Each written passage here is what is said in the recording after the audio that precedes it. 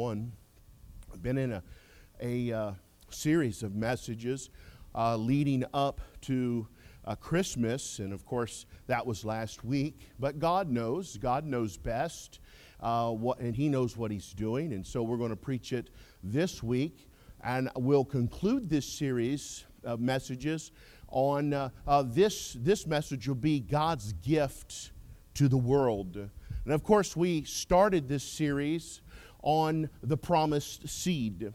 And then from the promised seed, we went to the lineage of promise, the family of Christ. Where did it come from? And of course, then we got onto the promised name.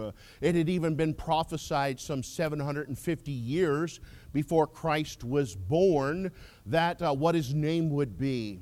And now this morning, we have the arrival of the Emmanuel, that is God with us. And I'd like to read a couple of verses here in Matthew chapter 1, starting with verse 18. I won't read much. I'm not planning on being long today. Just short and sweet, and we'll focus on Christ, God's gift to the world. But he says here in verse 18, "Now the birth of Jesus Christ was on this wise." And as I had commented the week before last, I liked that wording because that wording means it happened exactly like this, on this wise. And then he says, "When as his mother Mary was espoused to Joseph, before they came together, she was found with child of the Holy Ghost. And then Joseph, her husband, being a just man and not willing to make her a public example, was minded to put her away privily. But while he thought on these things, behold, the angel of the Lord appeared unto him in a dream, saying, Joseph, thou son of David, fear not to take unto thee Mary thy wife, for that which is conceived in her is of the Holy Ghost. And she shall bring forth a son, and thou shalt call his name Jesus." That name there, Jesus, it literally means Jehovah is Savior. That's what it means. That's its exact translation. Jehovah is Savior. I don't know how so many people today miss that. They think, well, Jesus wasn't God. Jesus is not God manifest in the flesh. He was just a prophet. He was just a good man. I differ based upon the authority of the Word of God. The very name Jesus means Jehovah is Savior.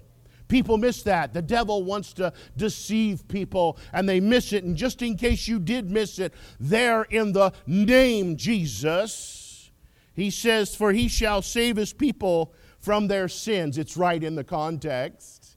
But then he goes on to say this, and he says, I'm looking here. I lost my place. Jesus shall save the people from their sin. Now all this was done that it might be fulfilled, which was spoken of the Lord by the prophet, saying, Behold, a virgin shall be with child, and shall bring forth a son, and they shall call his name Emmanuel. That's what I was looking for. I thought I missed it. Emmanuel, which being interpreted is God with it, just in case you missed it, about Jehovah is Savior. Then he says one of the names which was prophesied, which we've seen in Isaiah chapter 9 and chapter 7, that Emmanuel, its definition or its translation means God, and that's God, the Almighty God, is with us. Let us pray this morning. Our gracious Father, we come, and Lord, we thank you for allowing us to meet today. And Lord, we're so happy to be in America, and that we're here and we're free to worship. There are places the world I've seen there in Nigeria, 100 Christians murdered on Christmas Day last week, just because they wanted to go to church, just because they believe that Jesus is God manifest in the flesh. And Lord, we're seeing so much of this rise up, and the devil is on the move, trying to destroy and to kill and to persecute your church. And Lord, our prayer is that you come and take us away. Lord, for a few moments this morning, let us, while the door's still open, sound the gospel call that the Savior was born 2,000 years ago. And Lord, you lived your life and you give it willingly on the cross, and you were buried and then you rose again, and all power's been given to you. Lord, if there be any lost today, let it be today that they accept you in Jesus Christ's name. Amen. You know, my mind goes back to John 3:16. I don't know about you, but that was the first Bible verse my mother taught me. And I hope you mothers are teaching your children Bible verses, and your grandmothers are teaching your grandbabies Bible verses. There's nothing better. But the first Bible verse that I was taught by my mother, it was a stick in one hand, a Bible, and she was teaching me. I don't know, I got a stubborn streak, I guess, but I did get it. For God so loved the world, oh, amen, that He gave, there it is, His only begotten Son, that whosoever believeth in Him should not perish, but have everlasting life. You know, if you look at that verse hard enough, you can see the past, present, and future tense of God's love right there. But the Bible is clear that Jesus Christ is God's gift to this lost and dying world, and that God, because He loved this world, gave His only begotten Son. I don't know about you, but I wouldn't be giving my son or my children to any of this rotten world. What love does God have for us sinful creatures, when it would have, in my mind, would have been easier just to start over again. But He didn't do that. God had a redemption plan, and He says, I'll tell you what I'm going to do. I'm going to come in the form of flesh, and my name will be called Jesus, God the Father, God the Son. We learned that in Sunday school. And then God the Holy Spirit, 3 in 1. So God gave. And He gave Jesus to redeem man. He gave Jesus to pay the sin debt of the world. Jesus is God's gift. My mind, as I begin to study this message, and we get into John chapter 4, and this is what Jesus said. He says to the woman at the well, He says, Jesus answered and said unto her, if thou knewest the gift of God, He was referring to Himself, and who it is that saith to thee, give me to drink, thou wouldest have asked of Him, and He would have given thee living water. Oh, amen. And Jesus is telling this woman at the well, and I was thinking about this, and I'm trying not to get too long-winded and run too many rabbit tracks, but I was reminded that after she met the Savior there, and He was telling her about herself, she left her water pot there at the well and took off telling others about Jesus. And that water pot is a sign of leaving this physical life and the things in this life behind. When Jesus saves you, when He moves in on the inside, you drop that stuff and you begin to live a new life, because Jesus is God's gift to the world.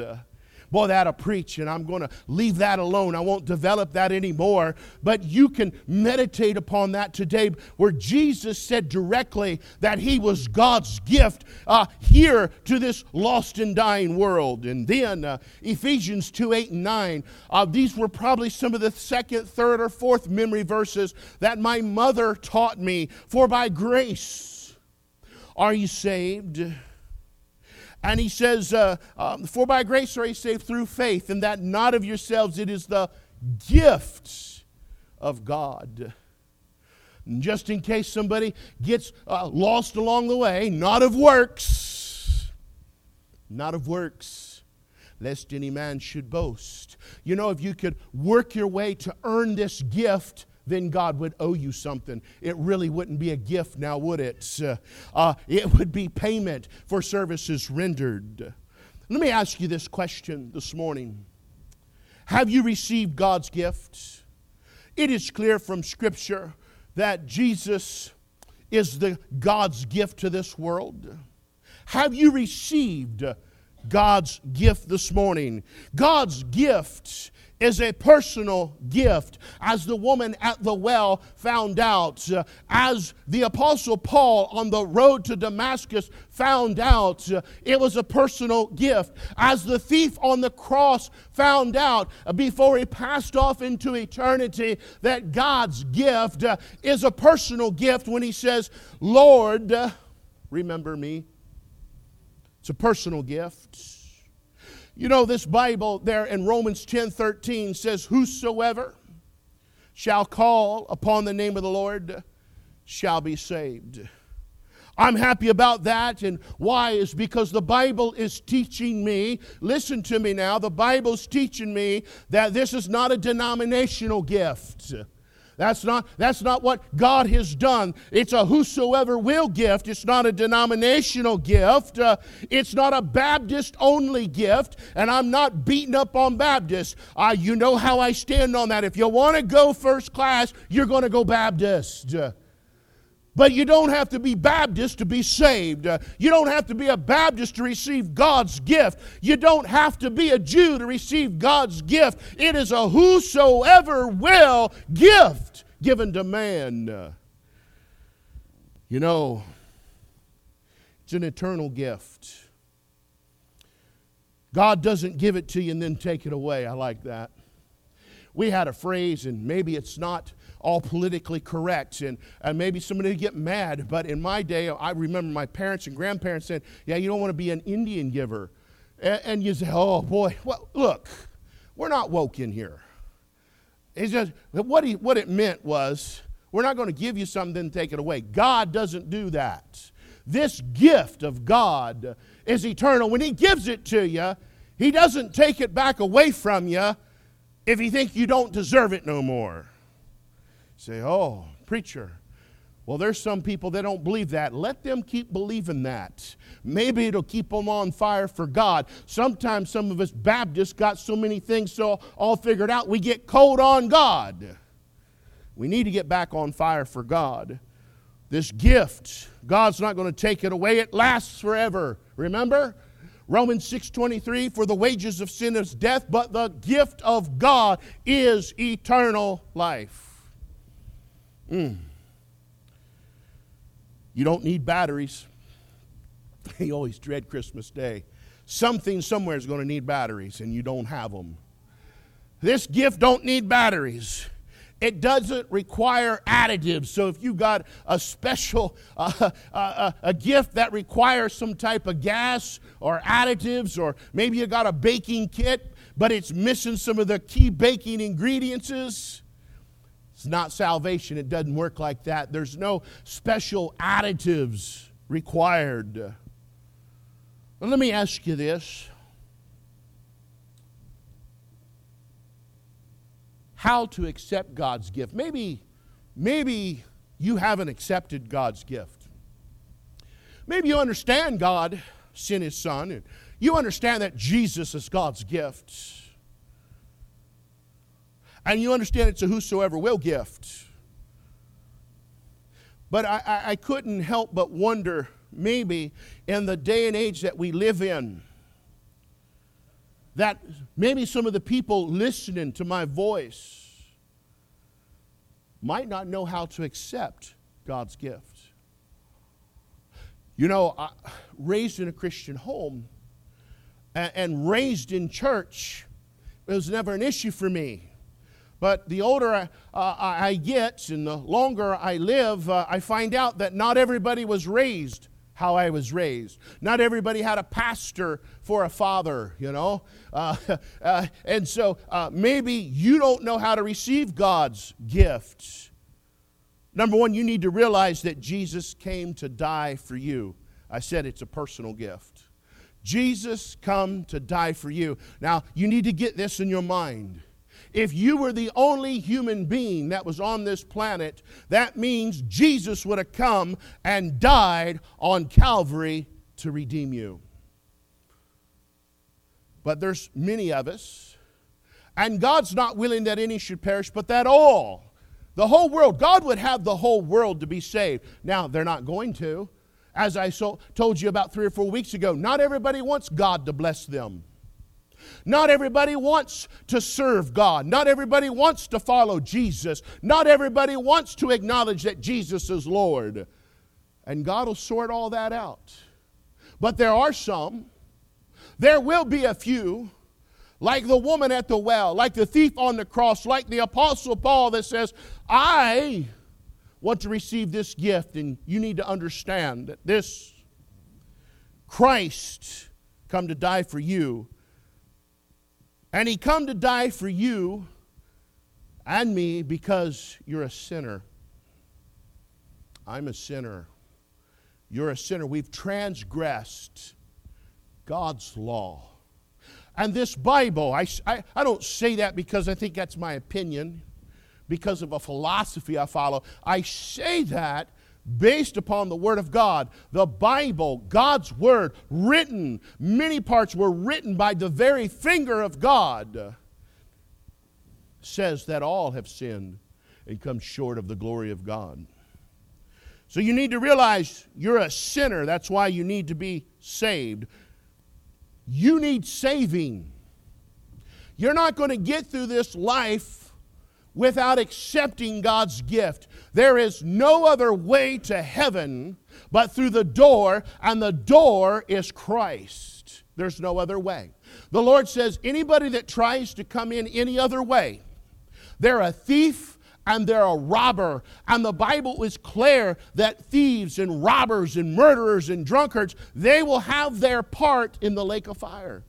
He says that's somebody trying to come in another way. He says the only way is through Jesus Christ and Him alone. And you need Him before you meet eternity. You need to be saved because of the second death. You need to be saved because of the penalty of sin is an eternity in hell. Hell is a real place, and hell is a hot place. Hell was created for the devil and his angels, but when you side with the devil by rejecting Jesus, you're going to share the fate with Satan. You need to be saved. And so you're going to have to admit that you're a sinner. You know, that's hard for people to do sometimes. They don't want to admit they're a sinner. They don't admit that they're bad. And how you know that is that, well, I'm not as bad as some. I've been told this by people in this town. I'm not as bad as some of the people you got in your church, and starts naming names. I say, yeah, but as bad as so-and-so might be, they're still been born again. Doesn't matter how bad you are, it's what have you done with Jesus? Because we're sinners and we're not perfect. We need a Savior. And we're going to have to admit, before we can receive or accept God's gifts, we're going to have to admit that we're a sinner. We're going to have to realize there's only one way to heaven. And then we're going to have to believe. Now we used to know the definition of that word. Believe means to pledge oneself to. The word believe is a very unique word. It's an old English word, and it's a two-part word. Be, state of being, and then leave. And it has its roots in love. It's kind of pictured like marriage, when you promise to marry someone you promise to go along with. And so when the Bible says that whosoever calleth on the name of the Lord shall be saved, and then he says you're going to believe on Christ, that means you're going to pledge to go along with Jesus in a new life. The Bible says it like this. It'll say it better than I did. In Romans chapter 10, verse 9. That if thou shalt confess, there we go, with thy mouth the Lord Jesus. That's a title. The Lord Jesus. Meaning you're going to have to believe and confess it that Jesus is God manifest in the flesh. If you don't believe that Jesus is God, you cannot receive God's gift. Very sticky there. But it is a must.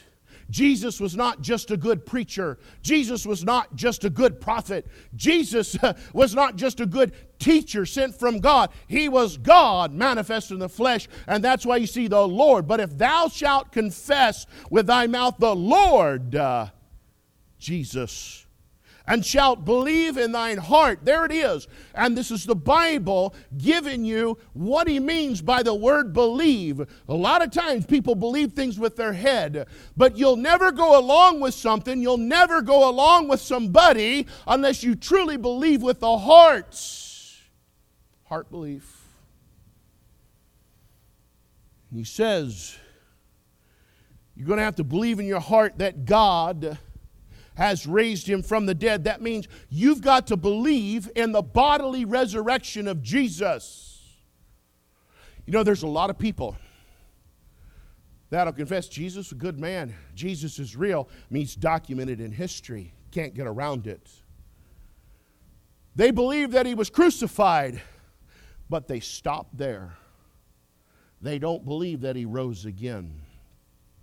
This Bible is telling you that in order to receive God's gift, you're going to have to believe that. You're going to have to pledge yourself to that. You're going to have to go along with that and agree with God in what God has said in this record, that Jesus rose from the dead the third day. Believe in thine heart that God has raised him from the dead. He says, thou shalt be saved. For with the heart man believeth. Think about it like this in John 1:12. But as many as received him. See, believing is receiving.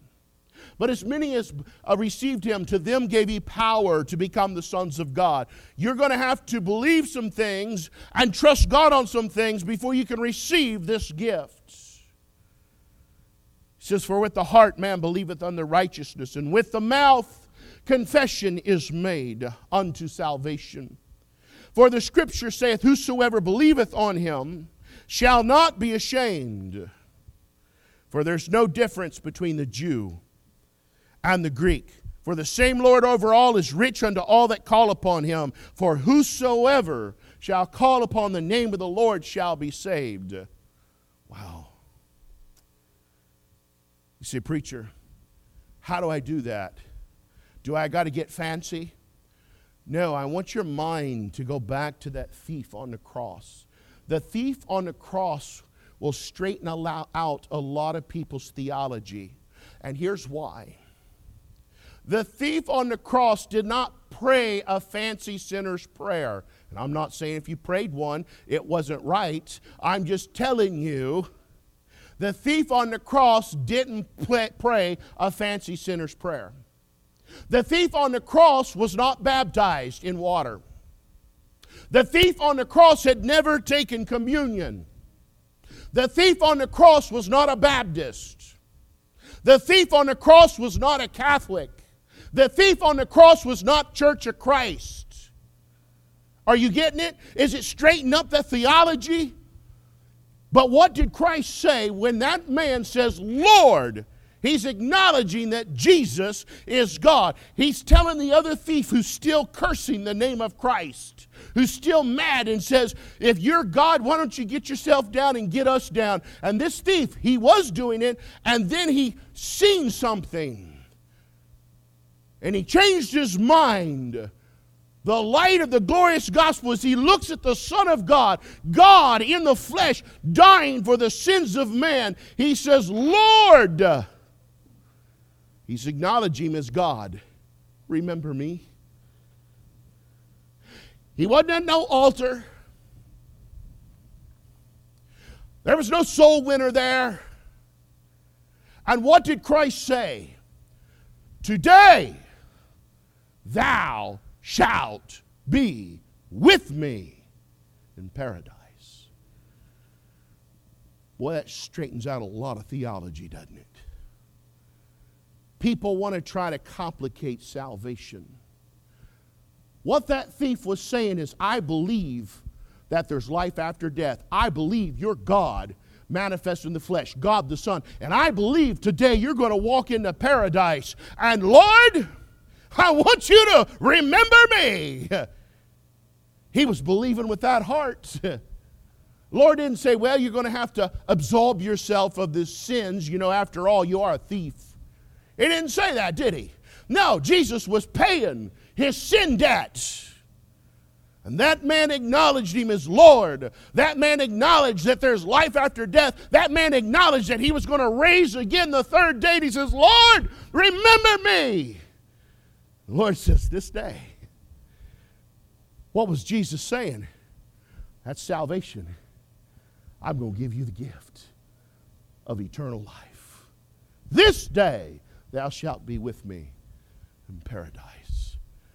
That's how you receive the gift. It's not complicated. It's not fancy. But there is genuine heart belief. And you understand that you're a sinner, lost on your way to a devil's hell, and Jesus is the only way.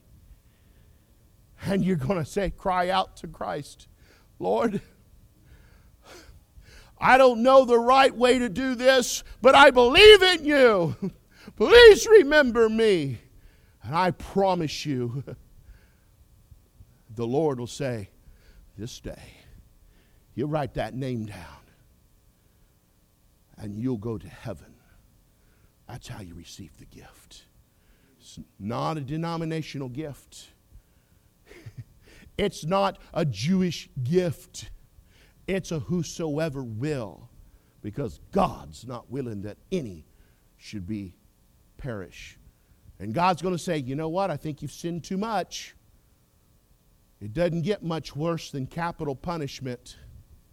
And God saved that man. God can save you. Let's all stand this morning.